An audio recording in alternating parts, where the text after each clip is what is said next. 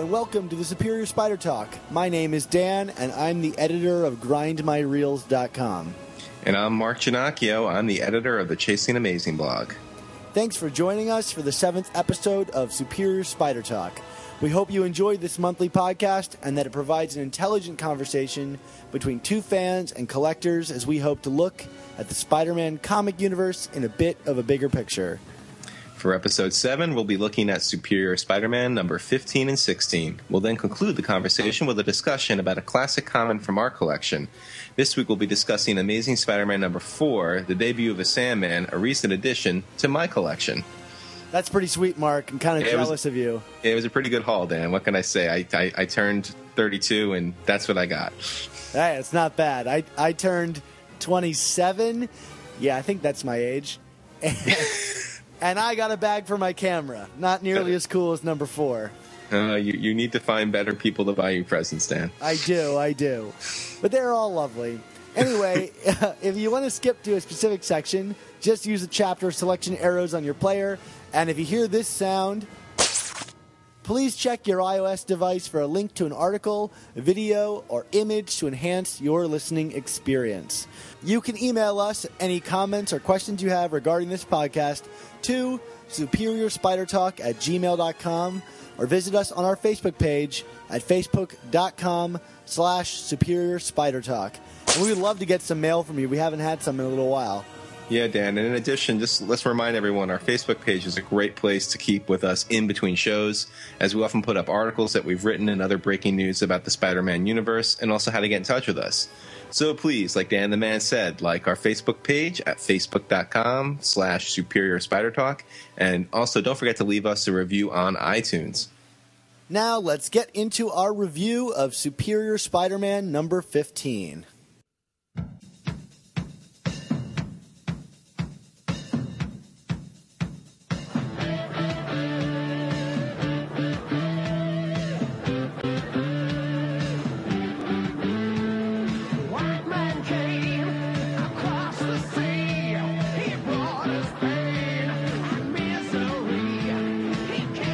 So, Mark, take it away. Tell me, what did you think of the next part of this Hobgoblin saga here, number 15?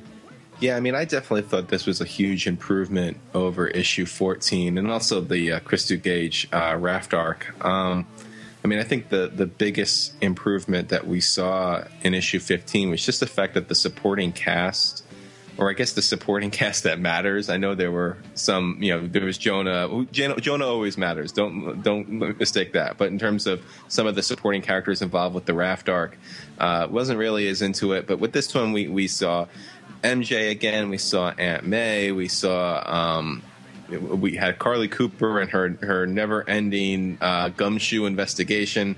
Even the Green Goblin was. I mean, they're still using a very slow burn with that plot line, but I felt that they did a little more to advance it here than they had the past couple of issues.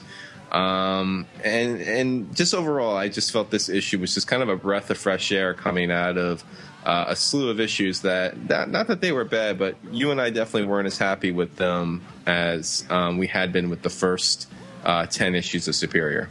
Yeah, these are the kind of stories I love that Dan Slott does, these kind of like all over New York stories where it shows the world and community of Spider-Man and makes you realize that when they're not on the page, they're still doing things. Like we get to see the Tinkerer, and Tiberius Stone has apparently gotten a job with him, and there's all kinds of like things that have been happening in this world, and I enjoy checking in on that and remembering, oh yeah, the Tinkerer is out there doing something. Not just the Spider-Mobile. I mean, for me, in terms of the featured villain, I thought that this was the best we've seen of the Phil Urich Hobgoblin since Slott's been on the title. I know that this has been a bit of a controversial character since he was introduced, because first there was the whole blasphemy of him killing Roderick Kingsley, and ended up being, of course, his brother Daniel back during Big Time. But I felt the character was a little too one-dimensional. I know when he was introduced in the 90s, it was more of as a kind of a parallel to Peter in some ways. But I felt here because of the just the drama that they built around Phil. I mean, there's a desperation to him in terms of trying to gather money to pay Roderick so he can stay on as the identity.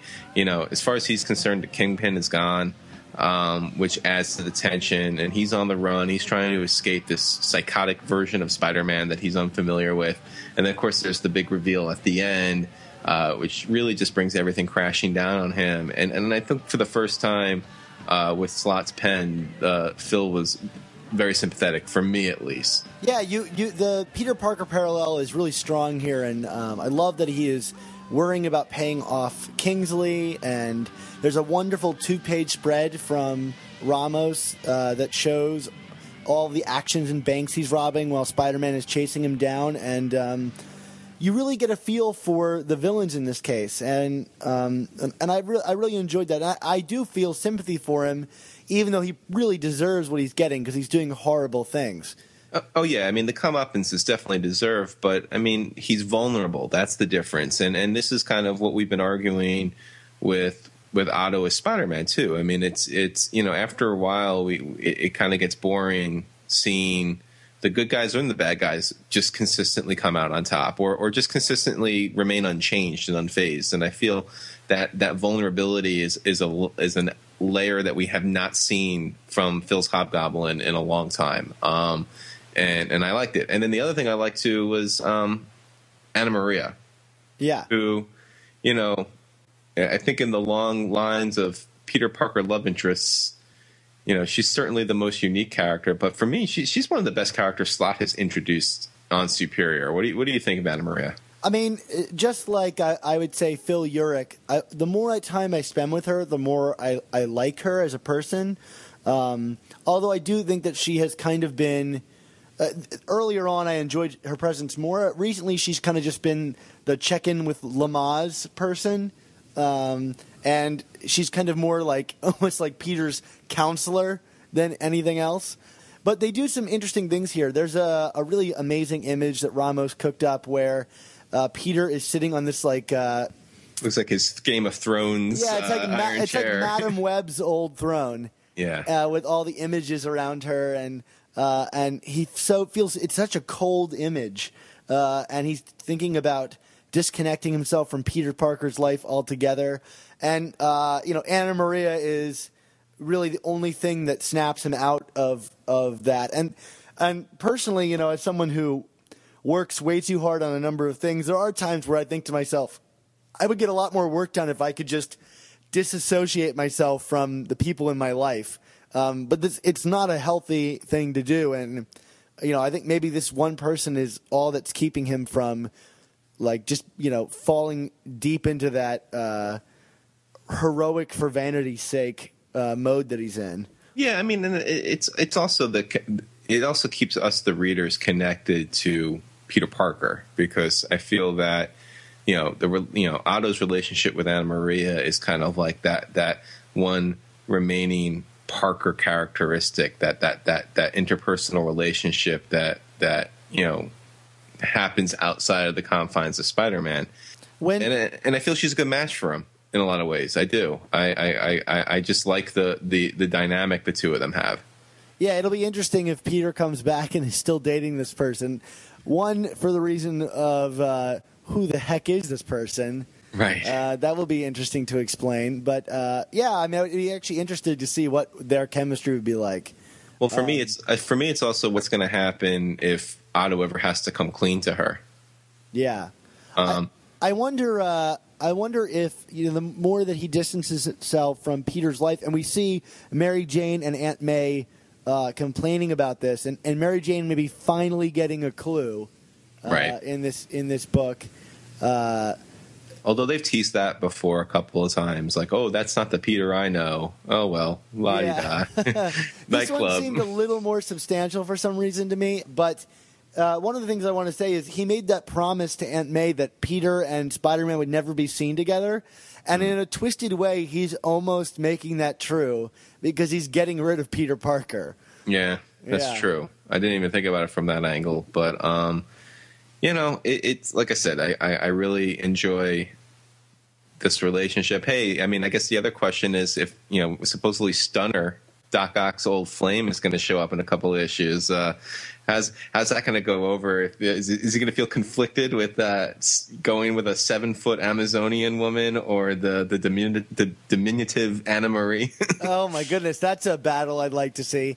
I mean, based on the cover of that book, I don't think Stunner's too happy to see him. No, I don't think so either. Especially because he's Peter Parker. But right. Also, we've got that fling with the Black Cat coming up, it looks like, on the cover, where he's having like a romantic Ultimate Spider-Man-esque dinner with her on the rooftop.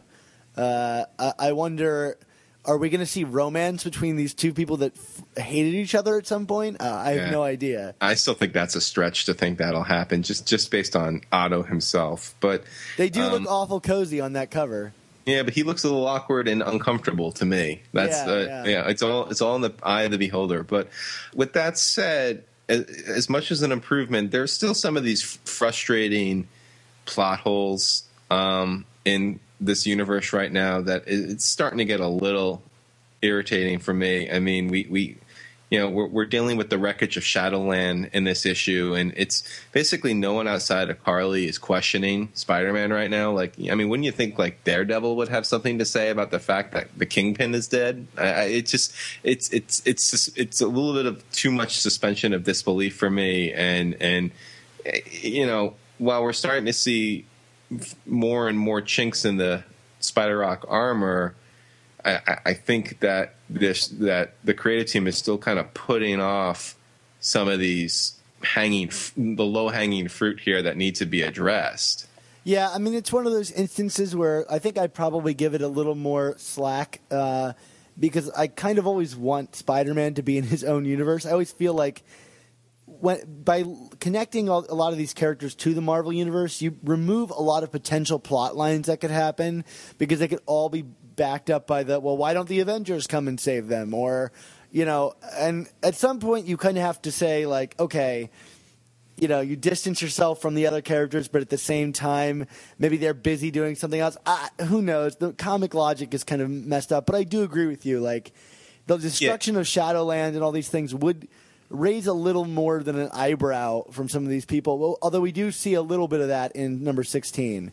Yeah, I mean, and Dan, I mean, to be fair, the only reason why I mentioned Daredevil here is because, I mean, you talk about the separations of universes, and Shadowland to me is a very distinctive Daredevil thing. I mean, it's the fortress of the hand and of the Kingpin within Hell's Kitchen.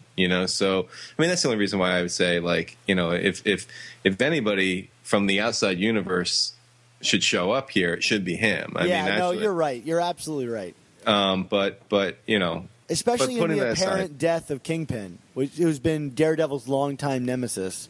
Well, exactly. I mean, yeah, he was Spidey's enemy first, but I mean, Kingpin is kind of.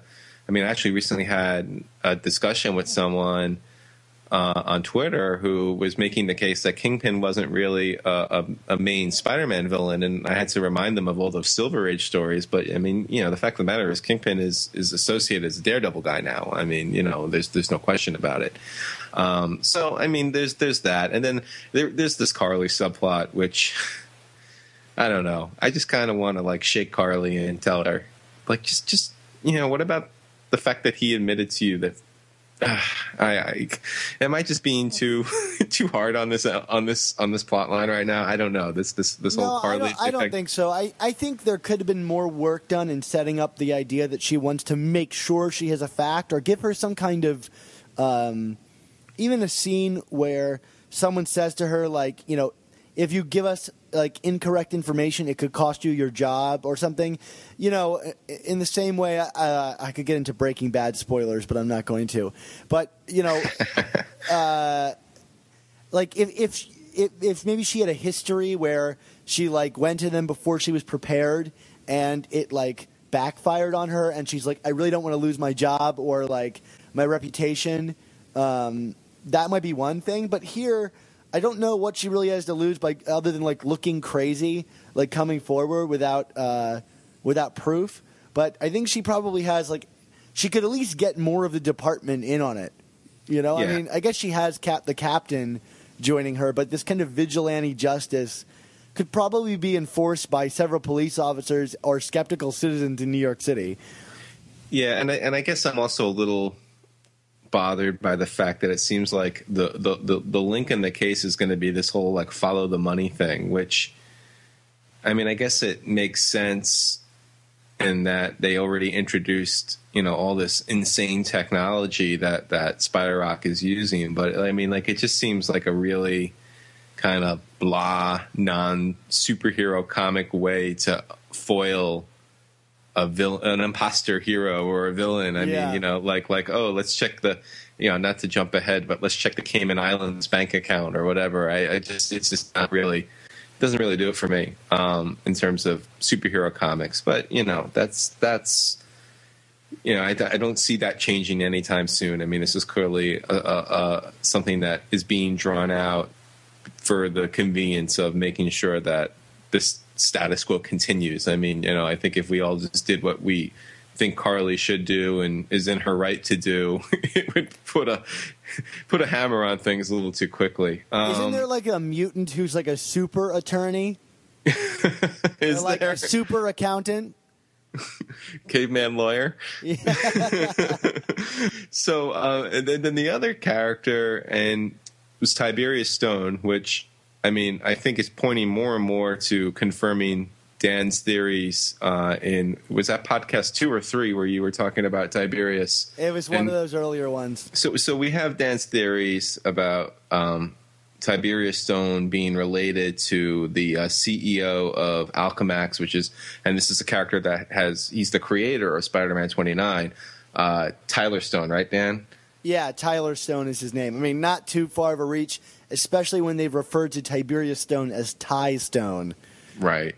But, I mean, for me, this reintroduction wasn't anything to get too excited about. I mean, he kind of seemed a little over the top in the, you know, I'm going to, you know, you messed with the wrong nerd and that kind of stuff. I mean, did you know, beyond the fact that we think this character is being used to help advance the plot for some upcoming issues, did this set your world on fire at all? I mean, it set it on fire as much as any of these kind of side characters was going to. I mean, I enjoyed seeing that he was out there. I forgot about the wrinkle that he was out there still, and that he is, you know, a bit angry about the Hobgoblin. I thought that was a cool way of bringing it back around. Oh yeah, the tech guy is going to you know, de-engineer all this tech.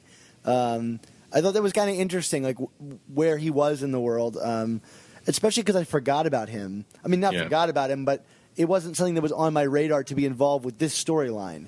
Yeah. So it was nice to see him again. He's not my favorite character, but he's not. I don't think he's a terrible character either, as far as plot devices go. All right. I mean, and it is. I'm going to be interested to see how he's used in 17 and 18 when Spider-Man 29, when Miguel O'Hara joins the fray. Yeah, he does have like Horizon Lab stuff wallpapered all over his wall about how angry he is, and he has a checklist in the next one that says "Get revenge on Horizon." So, and then there's like a Dan Marino stuffed toy too with a knife in it, or is that am I mixing up my references? The laces were out. Laces out. Yeah, Horizon. What did you think of Ramos in this one? I was much more happier with Ramos in this issue than I was, I think, with 14. Yeah, this is why I'm a fan of Ramos. I mean, people that don't like his work, I would always point to these kind of issues, the ones that showcase the full cast, and he just draws things with such glee, and there's just a real energy. His paneling is superb. Characters like weave in and out of the panels in really interesting ways and dodge things. It just gives it a fun flow, and you can't stop reading his comics, I think. And just a little like facial things he does on characters is really sublime. Maybe not on the level of Stegman. I think Stegman's facial work is really tops, but Ramos has a different flavor that I like almost as much. He's like the spicy chicken sandwich. Well, as I said, there's more energy to Ramos Ramos illustrations. It's more kinetic, I feel. Yeah. And you know, there are times where that plays well, And then there are times where Spider-Man looks like a contortionist, and I felt that we had a little too much of the latter in 14, but we had much more of the former here in 15 and 16 too, to jump ahead. But no, this is like I loved Ramos's work on Spider Island. To me, that was some of my favorite stuff. Yeah, and was like excellent. And you mentioned in this issue the 2-page spread with Hobgoblin on the run and Spider-Man pursuing him, and when we talk about quieter moments and quieter, to me this is what it is. I mean, there's a lot of action going on, and it's one of those like kind of trademark Ramos 2-page spreads, but like to me, like things just seemed more under control. Yeah, and the coloring here is great, and mixed with Ramos, it's a really nice combination because I mentioned the image where Spider-Man is doing his kind of Madam Web thing and sitting on that throne. Ramos brings in the shadows, and Ramos really knows how to use his blacks well and allow the colorist to fill in the rest in a way that I don't get with Kamankooli, who I think does a lot more. Uses his blacks to outline a bit more, but Ramos really fills it in, and you get the sunkenness to Peter's character, and it immediately brings you down into that scene and subdues you, and then the colors get subdued too, and you get this really complacent, still moment with Peter, and I think the balance there is really, really nice. Yeah, definitely. Sorry. I wanted to bring up one more thing. I had a conversation with a friend of mine who recently picked up the book again, and he doesn't follow people on Twitter or anything like that. He's just a casual reader. And, he listens to our show every once in a while because I kind of was like, what do you think? And he and I have been reading comics together for like 15 years. But so shout out to you, Ryan, if you're listening. But I had a conversation with him asking, like, so who do you think the Green Goblin is? And he was like, well, it's Norman Osborn, duh. And it made me think, oh yeah, like if you're not following this, like you have no reason up to this point to really question that it's Norman Osborn in that suit. Like why would you assume otherwise? Yeah, I mean, we haven't established that Osborn has totally quit being the Goblin, right? I mean, well, there's that Osborn mini from a couple years ago by Kelly. I've never read that, but I mean, I don't know if that suggests that maybe it couldn't possibly be him. Yeah, I don't really know, but in this it's interesting in this issue because when he's out of the Goblin suit, whoever this businessman is, he's in like businessman attire, and it looks like Norman Osborn would dress with his kind of like teal suits and stuff. But his face is covered very much in keeping with the original introduction of Osborn in Amazing Spider-Man 14, where you've got those metal panels covering his face as he changes in and out of costume. So it's an obvious callback to that. But I'm wondering, what would that read to people who aren't keeping up with that? Maybe it's not Norman Osborn. And I wonder if our surprise of whatever the reveal is that it's not Norman Osborn will be tempered by the fact that for some people reading this comic, they will have no idea that it wasn't ever going to be Norman Osborn. So I thought that was kind of interesting to bring up. And I also wanted to point out, I thought that the cliffhanger in this book was really spectacular. I don't know about you, but I was itching to read 16 because taking a step forward, one, to take over the electronics in New York City is crossing a serious line.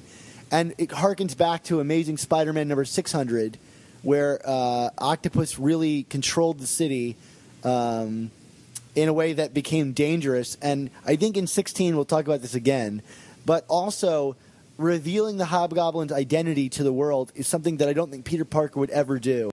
He knows about the sacredness and of the secret identity and how damaging that would be to someone, were they that to get out for them. And he always made it a personal battle, even though he knew who the other person was.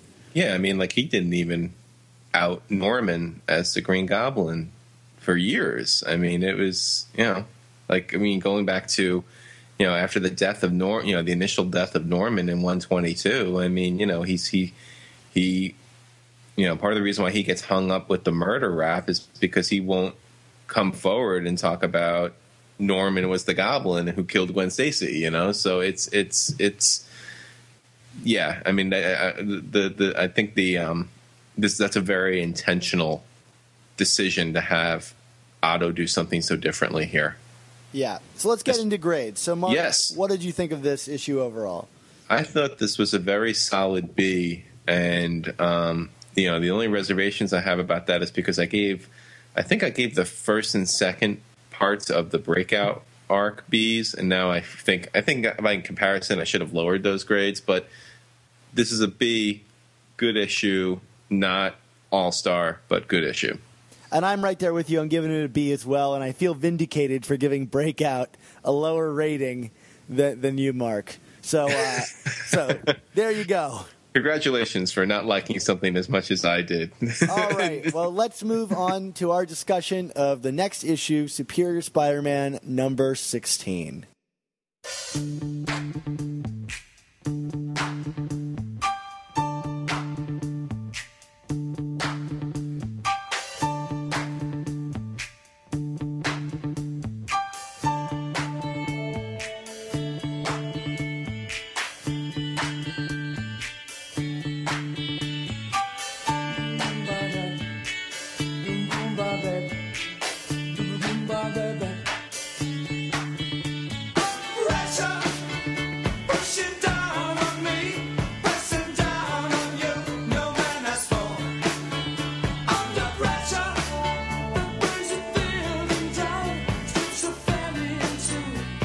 Superior Spider-Man 16, I mentioned it with 15 about there being drama with Phil and the Hobgoblin. Here, I felt the tension of this issue was really great. Like this to me was probably the most intense issue of this series since Superior 9 with the Mindscape battle. Slott just really built this well. We had these beats about Phil. Is he gonna? He's been outed. He's been revealed. The vultures are circling. The cops are coming in. Spider-Man's coming in. Is he gonna crack in the newsroom? You have the reporters one after the other being like, well, no, you have Joe Robbie. The always steady Robbie Robertson telling everyone to chill out, and then reporters are kind of are they gonna turn in one of their own. You have Nora, demanding to get answers from Phil.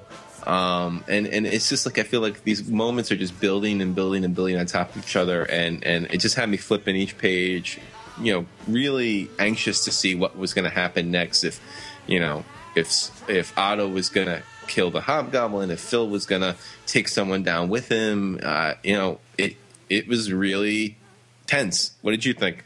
Well, I think it was really appropriate that Robertson called it a pressure cooker in the issue because I really felt like that newsroom was a brilliant place for this confrontation to occur. And for all the talk about with the Breakout issues of having this confined space to do a Die Hard scenario, I felt like this newsroom felt more compressed than all of that combined. Just that it's so public and it's such a small enclosed space. Who knew what would happen in there? And I thought it was a really smart writing move to set the battle in that location.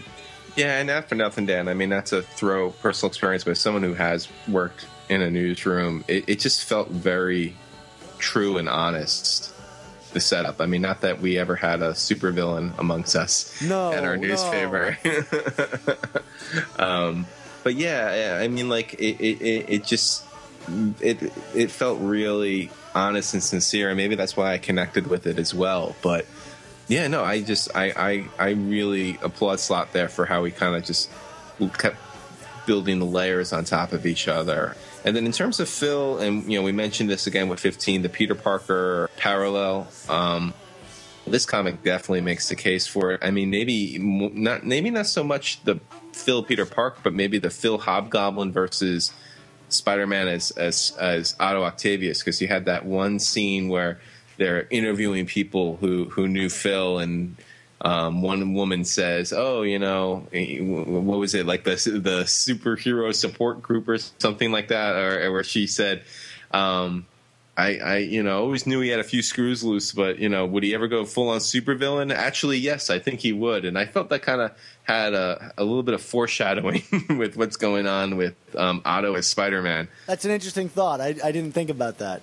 Yeah, and it's and then I mean, did you notice anything else in terms of like Phil and Peter or Phil and Spider-Man, Hobgoblin Spider-Man? I mean, like, I didn't read a lot of the original Phil Urich Green Goblin stuff from the 90s, so I maybe just don't have enough of a taste for the character, but I know you and a few others I think are a little more sympathetic towards him overall in this universe. Yeah, I mean, his character kind of took like a hard right turn, become this killer, but I'm willing to buy it. It's not a character I was very invested in, and I think that he's been handled well, and the more that I get of him, the more I've enjoyed. Even in Spider Island, the small role that he had to play in some of the backup books, I enjoyed, and I've always enjoyed, especially with Ramos drawing him, because the switch that Phil takes from being normal kind of Peter Parker looking guy to like crazy hobgoblin laughing guy is really dramatic, and I enjoy watching this kind of like two-tone character. And so the moment where Phil gets thrown out the window and the world sees his face and Spider-Man says like these are your enemies, like this is what you should fear. It's kind of like the moment that Peter Parker has always been afraid of, being his identity revealed to everyone not by his own choosing, even though he did it several years ago. Yeah, but that doesn't exist anymore, Dan. Come on. Oh, no, it does. People just forget what they saw. Oh, that's right. It's just a big blurry circle or whatever it is. No, I mean this was Spider-Rock, I think, at its cruelest. I mean, I had mentioned earlier, in terms of the tension, and it was Otto gonna kill Phil here, kind of based on prior history. But maybe in some ways, what he did was even more, certainly more humiliating and more emasculating. It was pretty brutal. I was really worried, with the murders that we've seen him doing. There's that one image where Spider-Man is standing over Phil with the flaming sword. I thought for sure when he says, "How do we stop your laugh?" I thought for sure he was going to cut his head off. Yeah. Which would have been appropriate because he cut off Daniel Kingsley's head. Very poetic. And then what did you think of Robbie in this issue? I loved Robbie in this issue. There's that. Well, I'm of two minds about Robbie in this issue. There's the one moment where Robertson, who I would claim has known Spider-Man as Peter Parker all along. Do you believe that? Are you in that camp? Not 100%. There is serious evidence to say yes, he knows, but also like he has never really brought it up. So, or has he? I think that Robbie is a good enough reporter that he probably would figure it out. But you're right, he's never brought it up, and if he knows or doesn't know, I mean, why if he knows, why has that never been addressed? Either way. Sorry, I mean, it's just like in Daredevil, Ben Urich knows who Daredevil is, and it makes it and this is a point, and he chooses not to reveal it. But so you know what I mean? Like, why not? Unless they just didn't want to repeat the storyline for Spider-Man and Robbie. Yeah, I think it really just depends on the writer. Like some writers really make it as if Robbie really knows, or like is subtly hinting. There's a scene in, I think in like the 250s of Amazing Spider-Man where like Peter Parker basically is about to like haphazardly like reveal that he is Spider-Man to Jonah, and Robertson goes, "Jonah, can you come over here?" Like, and he like, "Peter, why don't you stop talking?" Yeah, and you're like, okay, he definitely knows. But anyway, there's a moment where he yells at Ock about what he's done to the situation and how he handled it.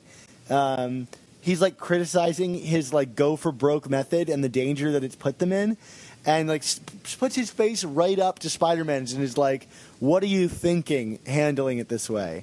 Like, where's your evidence?"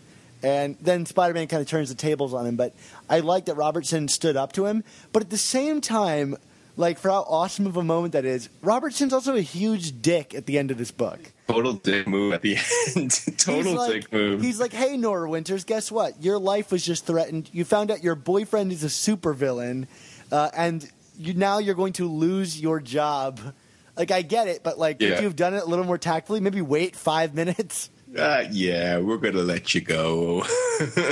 He's like, Yurik, it's your nephew, but like you're only blood related to him. You can just go on the sideline for a little while. But Nora, you were his girlfriend. Like, what were you thinking? Yeah, well, yeah, I that seemed a little extreme. I mean, I don't know if if they did that in order to plant the seed for Nora to turn heel or something. I don't know, but well, now I want Nora to join up with Carly and be like, guess what? I've investigated goblins before.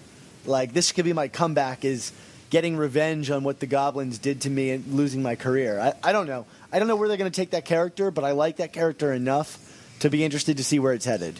And speaking of Carly, still sleuthing away. Although we get some Wraith action in this movie, in this issue. Okay, my favorite thing about the Wraith is that somehow she has polygraph sensors in her tendrils. Who installed that kind of tech? Who not? Why not? You know, I mean, if Otto can use little nano bombs in Hobgoblin, why not? Why not polygraph sensors? It was pretty wild. And again, I mean, we're getting more of this kind of, I feel, very dry, follow the money plot line, and now we have goons with bank accounts in the Cayman Islands, and not to digress too much politically, but I get that from some of the stuff, that non-Spider-Man stuff that Dan Slott tweets out, he's got some opinions on things, and I just kind of wonder if that's kind of lurking its way into the book. I mean, we have some of the NSA spying stuff with Spider-Man right now, and then we also have this kind of like big money corporate greed kind of angle. I mean, Cayman Island accounts. I mean, that's just, again, this isn't usually the kind of stuff I try to read in a Spider-Man comic book. So it just seems a little at the same time, let's be honest, like every villain in every movie for the past 20 years has been some rich guy with offshore accounts funding his. I mean, it's not a new thing. You're right. But it's new for Spider-Man, I feel. Yeah, I guess so. But at the same time, like, I'm kind of happy because I want to know where these villains get their money to pull off these things. Like, how did Ock pull off Ends of the Earth? He's got giant robots. He is a giant Mayan robot. Like, funding, like, that's Mysterio. But, like, how are any of these guys funding this stuff? If this is a time to, like, peel back the curtain on villains and where they get their funding, like, why not? We're seeing it in Superior Foes that these low-level villains don't really have any funding.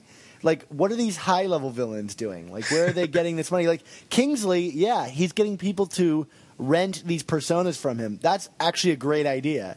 Why not peel back how Doc Ock is pulling it off? I'm genuinely curious about it. All right, just as long as we don't start talking about like state income taxes and why we need to like incorporate our companies in certain states versus others, and then we're just I'm telling you, there's a book, Super Accountant, that's going to be a big hit. I'm feeling it.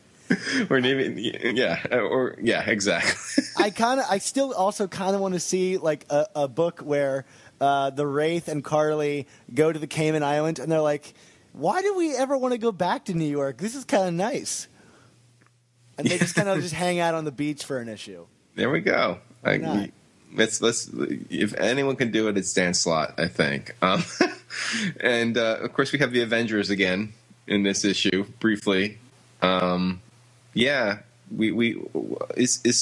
going on with this probation? Wasn't he off probation, or was that official in Spider-Man Team Up 1 where they're like, but he's like, oh, that probation thing, like, that doesn't really matter. So I guess maybe he's still on probation, but they like him a bit more. But I am glad it was brought up. Like, they're like, hey, we're not in town, but we know you're destroying things. Like, what's the deal, dude? Yeah, I mean, for what it's worth, Spider-Man is not involved in the main stuff going on in Infinity right now, which I'm reading. I'm guessing you're not. No, I'm not. That's okay. I'm a sucker for Thanos. If it's good enough, I'll pick up the trade. Okay, fair enough. Yeah, I mean, I know he's going to be in that like Mighty Avengers, which is kind of like the Luke Cage spin-off series that's going to launch in September. But the one with 2 Power Mans in it. Yeah. Yes. There's Luke Cage, and then there's Power Man. And I was like, wait, there's another Power Man? Yeah, it's definitely a very B-listy lineup. I mean, I plan on checking it out for a few issues just to see how Otto is used. But yeah, totally digressing. The point I was just trying to make is like, I mean, I'm starting to feel less and less that Spider-Man is really actually an Avenger, or at least like the A-Team Avenger. So, you know, I guess that, you know, little scenes like this just kind of add to the muddiness of the situation. I wish they would just kind of be clear about it. Yeah. I'm sure we'll see that in an upcoming book, because they're definitely like, we're going to come back and have a talk to you about this. Yeah, and then determine that he's not a Skrull again or whatever. But I like this because I think this is, like I was saying in 14, that like that's the apex. I really think we're starting to see some of the unraveling here. And the book has almost moved away from Peter, kind of. We're seeing so much of the supporting cast and the universe as it begins to shift and move against him, which I kind of like. Yeah, I mean, definitely piece by piece, more people are turning against. And I guess, you know, I'll be curious to see how Miguel O'Hara kind of figures into all of this too. And, you know, I know we're not going to talk in detail about this, but, you know, we kind of had some more of this kind of shaming of Otto in the Superior Spider-Man team up in Scarlet Spider crossover with Kane, I felt. So yeah, I agree with you. I think that we're now starting the long trip back down for Otto. Yeah. Okay, so I have to get this out of the way. I have to mention this. My favorite line in the whole book is when he's running through the newsroom and Spider-Man says, "Out of my way, you senseless cattle. I'm trying to save you." Like, what a great... That like, sums up Otto Octavius in every way. He's like not really saving them because he thinks highly of them. He's doing it because he wants to prove that he's really good at something. There is a contingent of the fan base that feels that Slott writes better Otto dialogue as Spider-Man than he did Peter as Spider-Man. I mean, I don't know if I totally buy into that, but I do agree that Slott has some great one-liners for Otto, and that's another one. Absolutely, I agree. So let's talk about the end of this book before we get to our grades. Yes. The return of Menace, I was not expecting that. I thought that character was gone. Yeah, and who ended up being Menace? God, like that just seems like such a distant memory to me at that Lily point. Hollister. Okay. She, you know, Harry had some of his Goblin memorabilia lying around, and Lily accidentally got involved in it and began transforming into a goblin, and then decided to use that to help her father's campaign, but in his political campaign, but in the doing so, inadvertently killed someone and kind of went down this dark trajectory until she delivered Harry's baby, which Norman thought was his. And then you're like, oh my God, how many of our the supporting cast is Norman going to sleep with? And yeah, so now Harry is off doing his Breaking Bad stuff with his baby. And yeah, Menace she disappeared, and now she's back. She is working for the new Goblin, and I want to say the new Goblin King. Right. And Phil is the Goblin Knight. So, I mean, how do you think this ties into who is the Goblin? Well, I don't know, but I know that it was funny to see Spider-Man get really upset that he handed over Phil, and they just clearly bungled it again. He's like, what more do I have to do for you guys? Well, I do like that they made a joke about, well, this is why we don't use the raft anymore, because we had people escaping. Oh, and he's escaping. He won't escape these adamantium chains. Forget it. No. I mean, you know, like because you had people escaping a prison a super prison at all times. But certainly the armored truck is secure. Yeah, I'm still not giving up on my thought that the word "daddy" was important in some way. But even more so, I think these Goblin Knight and Goblin Queen and Goblin King thing is very important. I can't make the connection yet, but there is a very distinct difference between this person who keeps referring to himself as Goblin Knight and the whole hierarchy he seems to be establishing.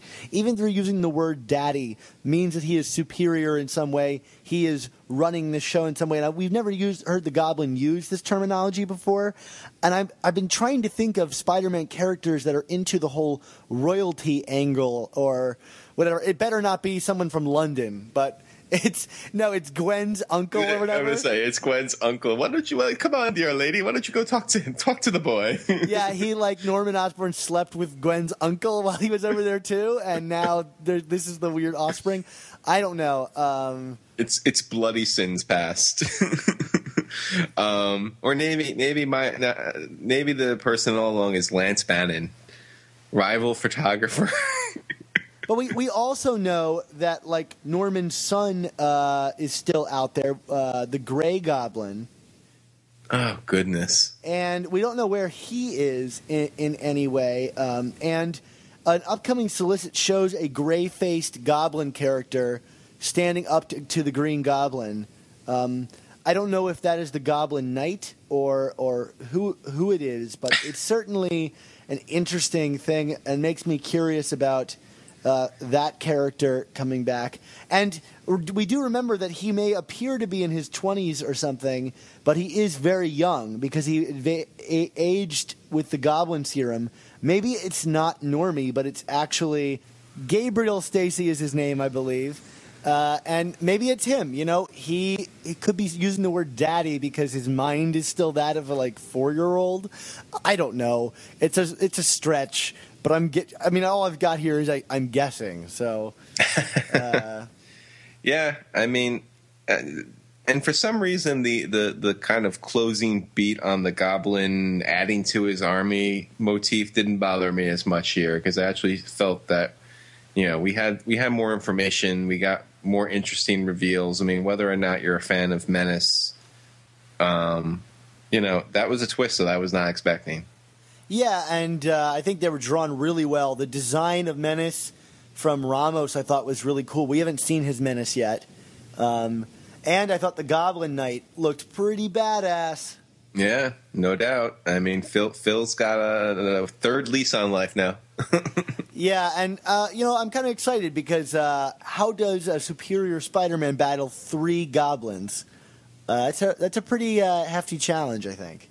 Well, fortunately, this is the superior Spider-Man, so I'm sure he'll figure something out, or the world will come crashing down, and thus maybe we'll need another Spider-Man to do the job, if you know what I mean. Yes, all of my concerns are suddenly alleviated. So let's get to our grades, Mark. What did you think of this book? B+. Really liked it. Just a fun issue. And I'm right there with you. B+. It's good stuff. It's laying some groundwork.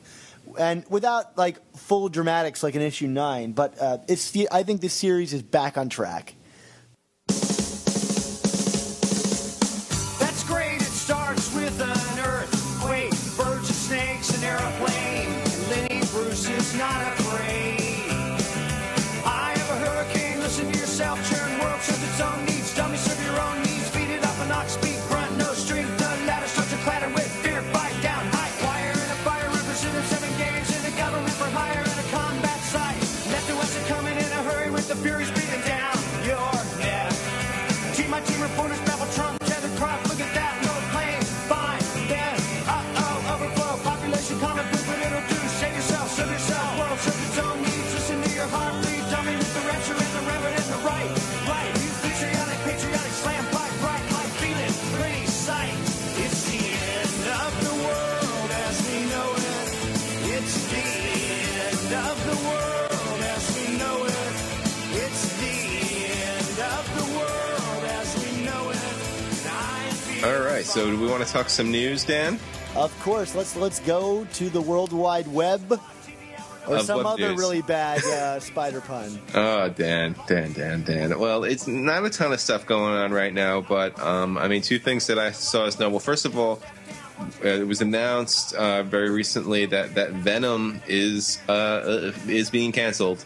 I know some people noticed when the November solicitations came out that there was no Venom in it, and there were some questions. And I think someone asked Tom Brevoort on his Formspring, what was going on, and he kind of couched it as, "Oh, we got big things in plan," but no, Venom is ending with issue 42, and it sounds like that Superior Spider-Man issue where he shows up is probably going to be pivotal into what happens here. And it makes me even more excited for that issue because it means they're going to do something dramatic. Yeah, that's, for fans of Venom, we're sorry. I mean, I know, Dan, I've kind of hung with it longer than you have, maybe against my better will and judgment. But, clearly the quality had kind of degenerated for me at least. But you didn't like the Venom-mobile? No, I did not like the Venom-mobile. I did.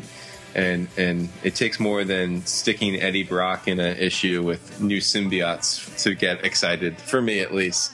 But let's not pile on the corpse here. Although I do think that Marvel has talked about they're doing a Marvel Now 2 in like January. You mean like Spider Island 2? Yes, it's 2 the number, not 2 as well. And I wouldn't be shocked to see a relaunch at some point next year on this. I mean, maybe they just felt things ran its course. I mean, interestingly enough, this was the highest. It's the highest numbered issue of all Marvel titles, and Marvel seems to be very anti letting their titles get too high in the digits lately. So, just chew on that, I guess. It's a shame because I think it was a book that had a lot of promise at one point in time, and it is a true representation of how important a writer is to a book series, and how you can have a character that is really fascinating and interesting, but it's really all about what the writer does with it. Yeah, no question. And then the other little news bit here, I don't know if this is super news, but we're getting a Superior Spider-Man annual in November that's going to be scripted by Christos Gage. And Dan Slott has said multiple times on Twitter that this annual matters, quote unquote. And, I'm sure he's trying to drive up sales because, annuals tend to be kind of... I've never been a huge annuals person. I mean, I know we've had a couple of significant moments over the years occur in Spider-Man annuals, but I mean, I generally kind of pick them up out of obligation to the title more than anything else. But he's being very adamant that this is important, and he's even like invoked some of the great annuals of Marvel's past. He talked about Reed and Sue Richards getting married in Fantastic Four #3 and annual 3, and he talked about Spidey and the Sinister Six in annual #1, and said that this is going to be just as important. So, and believe me if I'm wrong, or correct me if I'm wrong. Don't believe me if I'm wrong. You should never do that. No. But in this one, Aunt May is getting kidnapped. Am I correct? I believe this solicitation says that. So, yeah, let's see what happens, right? Important annuals. I guess we'll have to pick this one up, right? Yeah. I mean, should we podcast about it? I guess we should. I think we're going to have to. All right. So let's see you make those annuals matter again, because I can't remember the last time an annual mattered for Spider-Man. One other thing I wanted to bring up, this is more speculation than anything. I wonder if Scarlet Spider is headed to an end. If you've read the recent issue, it ends with Kane's clone degeneration returning. And the issue cover of this issue, I think it's 24 for November, has him with his mask off, with looking down like forlorn, and it mentions that he will have to make a choice that could force him to leave his life as he knows it behind and move on to other things. And to me, I know that a lot of issues are hyped up that way, but to me, it kind of says to me, well, maybe this series is coming to an end, and they're going to move Kane off to doing something else, or at least move him out of Texas. So I don't know. I'm just curious. Well, I mean, what's interesting to me about Scarlet Spider, and I know that I am more of a defender of the series than you are, and we don't have to rehash that again, but for me, the bigger sign about Trouble in Paradise on this series is, the last few arcs, we had a Wolverine 3-parter. We all know Wolverine kind of gets helicoptered in to help sales. Then we had this Superior Spider-Man crossover, which, again, I actually really liked it a lot. My review on the site is very positive about this. It kind of made me a little nostalgic for some 90s comics, believe it or not. And then now we're getting Ben Reilly in the comic and Kraven the Hunter. So it's like I feel like they're trying to bring back these important A-list type characters to kind of boost up the exposure of Kane, and it's still selling under 20,000 comics a month, which is just not going to cut it these days. Yeah, I wouldn't be shocked. I mean, I don't know if that was totally the interpretation of the ending of the sibling rivalry arc that I got, that this was all moving towards an end. But certainly that solicitation in November hints at it, and I guess we'll just have to see when the December solicitations come if there's going to be another title missing from it, because that's usually a giveaway. Well, if a book is over, it means you can always look back on some old issues to fill in your spots. So let's go and take a look back at an older issue that you just picked up, Mark. Amazing Spider-Man number 4.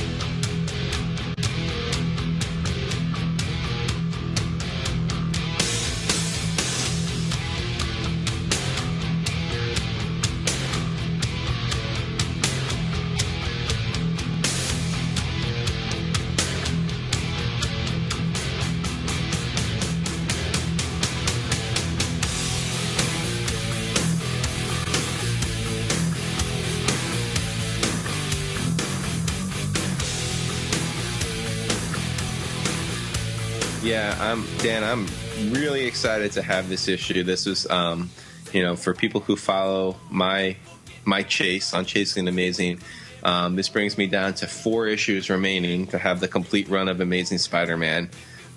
This was definitely kind of, of the 5 that I had been missing to this point, I kind of considered it one of the big 4. I mean, the other one, I'm missing obviously issue 1, issue 3, first Doc Ock, issue 6, Lizard, and then the one that's kind of like the odd man out is 16, which is the Daredevil crossover. Not that it's not a cool issue, but like I just don't understand how that just hasn't lined up for me. But anyway, that's one that I have, but I don't have number 4. Okay, well maybe we could set up. Well, no, I can't trade you because then I would have another hole. We'll have a play date. Okay, there we go. We'll mingle our collections together. This might be dangerous to both of our psyches. Yeah, this is pretty much a superior collection. But Amazing Spider-Man 4, in addition to being one of the missing issues, I think is a really cool issue. It introduces the Sandman, who, I would probably put in that upper echelon of Spidey villains, tippy top. I mean, he's kind of traversed between good and evil throughout his career, but this was a really Ditko-esque introduction to the character. I always feel whenever something quirky is going on in early Spider-Man, it's indicative of Ditko, not so much Stan Lee. Just because things kind of, once Ditko left the title, things got a little more mainstream. But first of all, visually, the character is very stunning. I mean, you have this opening splash page in this comic of Sandman holding out the money and Spider-Man punching through him. And I recently actually selected it as like one of my favorite Ditko splash pages. I did a little top 10 list on Chasing Amazing a couple of months ago, and I named this my number one just because I thought it just really kind of captured the unpredictability visually of the Sandman. And I kind of got a sense that when Sam Raimi did Spider-Man 3, Sandman was definitely the best part of that movie, and like he kind of borrowed some of the visuals from this comic, just in terms of all the shape-shifting and the fight sequences between Spider-Man and Sandman. The fights are great. You got Spider-Man using a vacuum cleaner. You got Sandman looking for a high school diploma. I mean, this is such trademark 60s early Spider-Man. Yeah, I agree with you on all fronts. And what's great is this character really lets Ditko let his artwork shine. He's such a master of the bizarre and strange, especially through his Doctor Strange series. That this allowing him a character that can shapeshift. You get some images that I don't think I've ever seen with Sandman since. Like snake-headed Sandman is really kind of disturbing to look at. And it's really quite fun. And this book has got all those kind of goofy things that you associate with early Spider-Man. Like their first fight goes really poorly and ends really quickly because Peter's mask tears in half and he just goes running away like a little kid. And then also there's a moment where he gets back to his house and he has to hide from Aunt May, so he fakes being sick. And she's like, "Oh, let me care for you." And he's like, "I can't believe I have to hide, in my bed." It's kind of just funny overall, especially the vacuum being the answer to the solution here. Yeah, and then you get the quintessential Parker moment at the end where he doesn't get photos of the fight, so he throws some sand in the air and shows himself punching it and takes photos of it, which is just I love that moment. I mean, that's such a great Peter the loser moment. And I hope Jonah buys it. I hope someone walked in on him doing that. That's hysterical. Yeah, I mean, it's a fun issue. Key first appearance. It's also the first appearance of Betty Brant for what that's worth. But I am curious because I always to me it's always fun talking about villains and kind of where they stand, and I feel you learn a lot about people based on how they rank a villain in comic books. So Dan, I mean, where does the Sandman kind of fit in terms of the pantheon of Spider-Man villains? I don't feel like enough is really ever done with him, and I like the way that they kind of revamped him a little bit during the stories a couple of years ago, where he had this island of his own, and I like the character whenever he is used. I wouldn't say he's a character that I'm really intrigued or moved by as a villain. His story, I don't know if the connection between him and Peter Parker is all that interesting, like it is with Doc Ock being a scientist, like a twisted version of Spider-Man and Norman Osborn. These characters I think are more tied. But in terms of do I like this character as a cool villain of Spidey's? I think he's one of the best designed. I love the idea that he could turn his hand into a hammer and come after Spider-Man. How do you defeat that?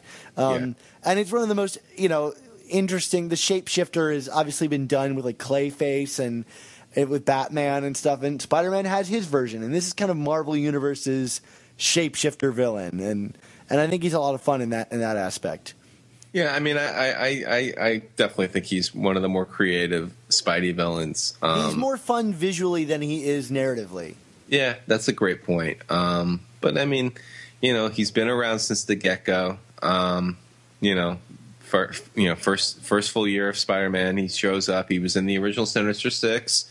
He was in the second incarnation of the Sinister Six, the third. I mean, so he has some mileage, and I know that. He kind of shows up as a good guy in some storylines. I know the Sinister Syndicate storyline in the 80s. He shows up to help out Spidey and Sable. So, I mean, they do try and add layers. But I know what you're saying, though. It's hard for me to point to that quintessential Sandman story. I mean, this issue might be the quintessential Sandman story. Yeah. I think you're probably right. I mean, where with a lot of the other major villains, I mean, you can point to a couple of like those key moments in Spider-Man history where that the villain's presence was a key part of it. You mean it's not the one where he and Hydro become a monster? No, the Mud Monster? No. No. Well, the problem with that was also Hydro Man, but that's that's okay.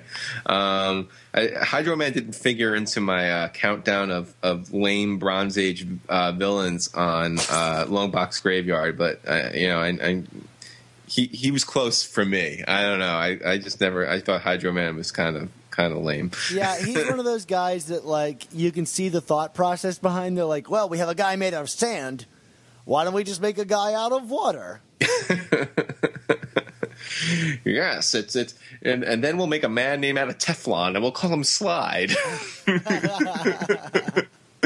But alas, but like I said, I'm happy to have this issue. I'm happy to have 4 issues left, Dan, and I'm how many ahead of you now? Like 15, I think. Oh, Dan, come on, get to it. So why don't we end this show on a positive note, and so Mark doesn't, keep talking circles around himself. Let's move into our comment section. There we go. So, as you know, you can always go and find us on iTunes, and you can click on the link that's appearing right now in your iOS device, and it will take you right there.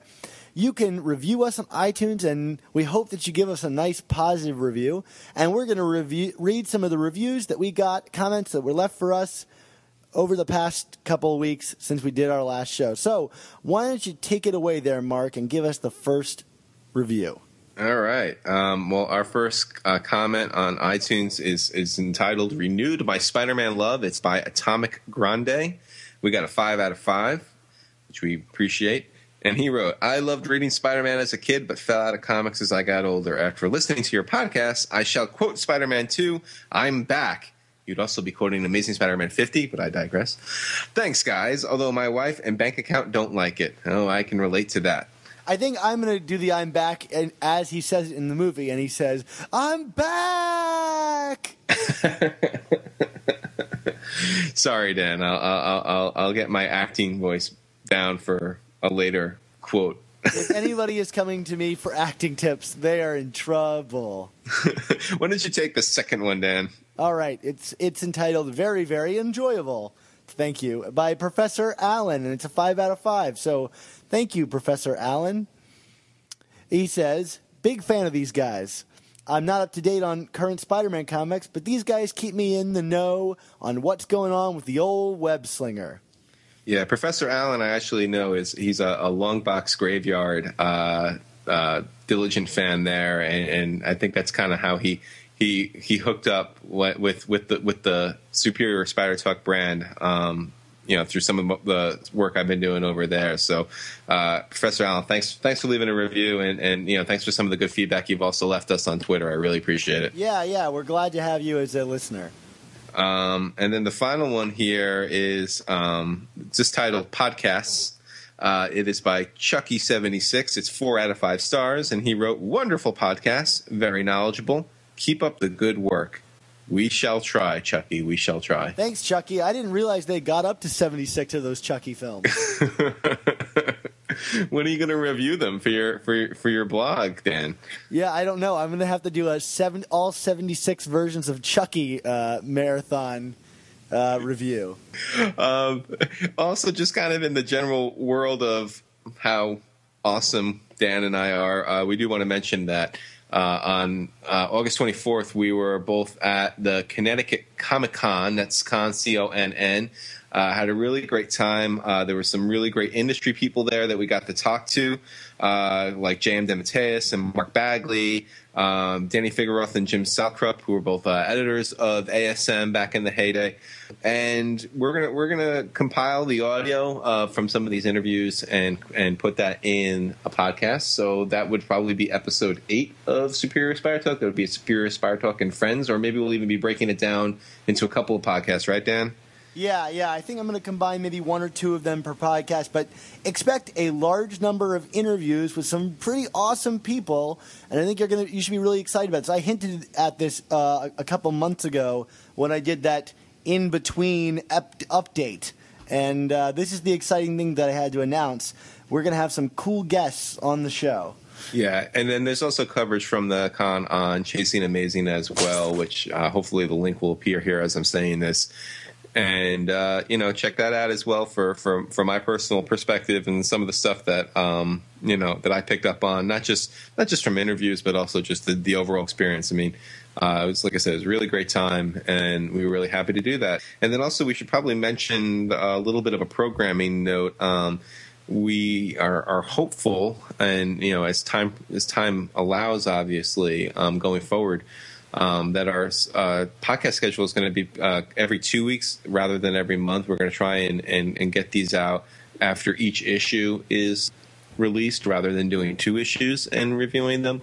Part of that is just also to kind of make the listener experience a little lighter and brighter for you guys. And part of it is just to kind of make our lives a little easier too. So as time allows, I guess starting with issue 17, expect a podcast to follow, probably within the week or so after that issue is released. I think the way it's going to go is you will get a new episode of Superior Spider Talk every new comic book day in between Spider-Man comics. I think that's a good system, unless it's back-to-back weeks, and then we got issues. Right. Well, they typically don't do that, but keep your ears open. We will let you know on the scheduling, and that's kind of the idea that we're going to be doing. But how awesome. You could be driving to the comic book store and listening to us talk about Spider-Man. It's like getting an episode or an issue of Spider-Man in between issues. So there you go. There you go. And so Dan, why don't we start with the old plug-a-roos here? Yeah, so Mark, why don't you tell me where we can find more of your work on the internet, or where we can't find your work on the internet? Well, I was starting with you, but okay, I'll start with myself. You can, of course, as always, find me on my home site, chasingamazingblog.com. You can follow me on Twitter at chasingasmblog. Also my Facebook page, and Chasing Amazing. I recently contributed to Longbox Graveyard. I am continuing my every other week series on sequart.org about The Walking Dead. And then, of course, there's the weekly Gimmick or Good column at Comics Should Be Good at Comic Book Resources. And just as one kind of last note, as a plug for letting me plug myself, I recently appeared on 2 other podcasts. Sorry, Dan, I wasn't cheating on you, I swear. One was the Nerd of Mouth podcast, which is done by Cape Comedy Radio with comedians Mike Lawrence and Jake Young. They interviewed me about Chasing Amazing. And then the other one is the Matt and Brett Love Comics, which is with Matt Little and Brett White, who do some work with CBR and some other comic book work. I appeared on recent episodes on both of those podcasts, so definitely give them a download, check them out if you just want to hear me kind of go over my beautiful life story of chasing Spider-Man comics. And I listened to them, and I had a really good time. So, it was fun to see you elsewhere, even though my mascara was running the whole time. And Dan, where do we find you? Of course, you can find me on Twitter at Dan Gvozden. You can read my movie reviews on my newly relaunched site, grindmyreels.com. And I think that's about it for now. But you can always find all of our Superior Spider Talk podcasts at superiorspidertalk.podomatic.com, or find us on iTunes by searching Superior Spider Talk or just Spider-Man. We come up pretty quickly. And if you do, please leave a rating and comment to let us know how we're doing, and we'll read it on the air like we just did today. If you have any opinions on these comics or any questions, email them to us at superiorspidertalk@gmail.com, and we will address and read them on the air.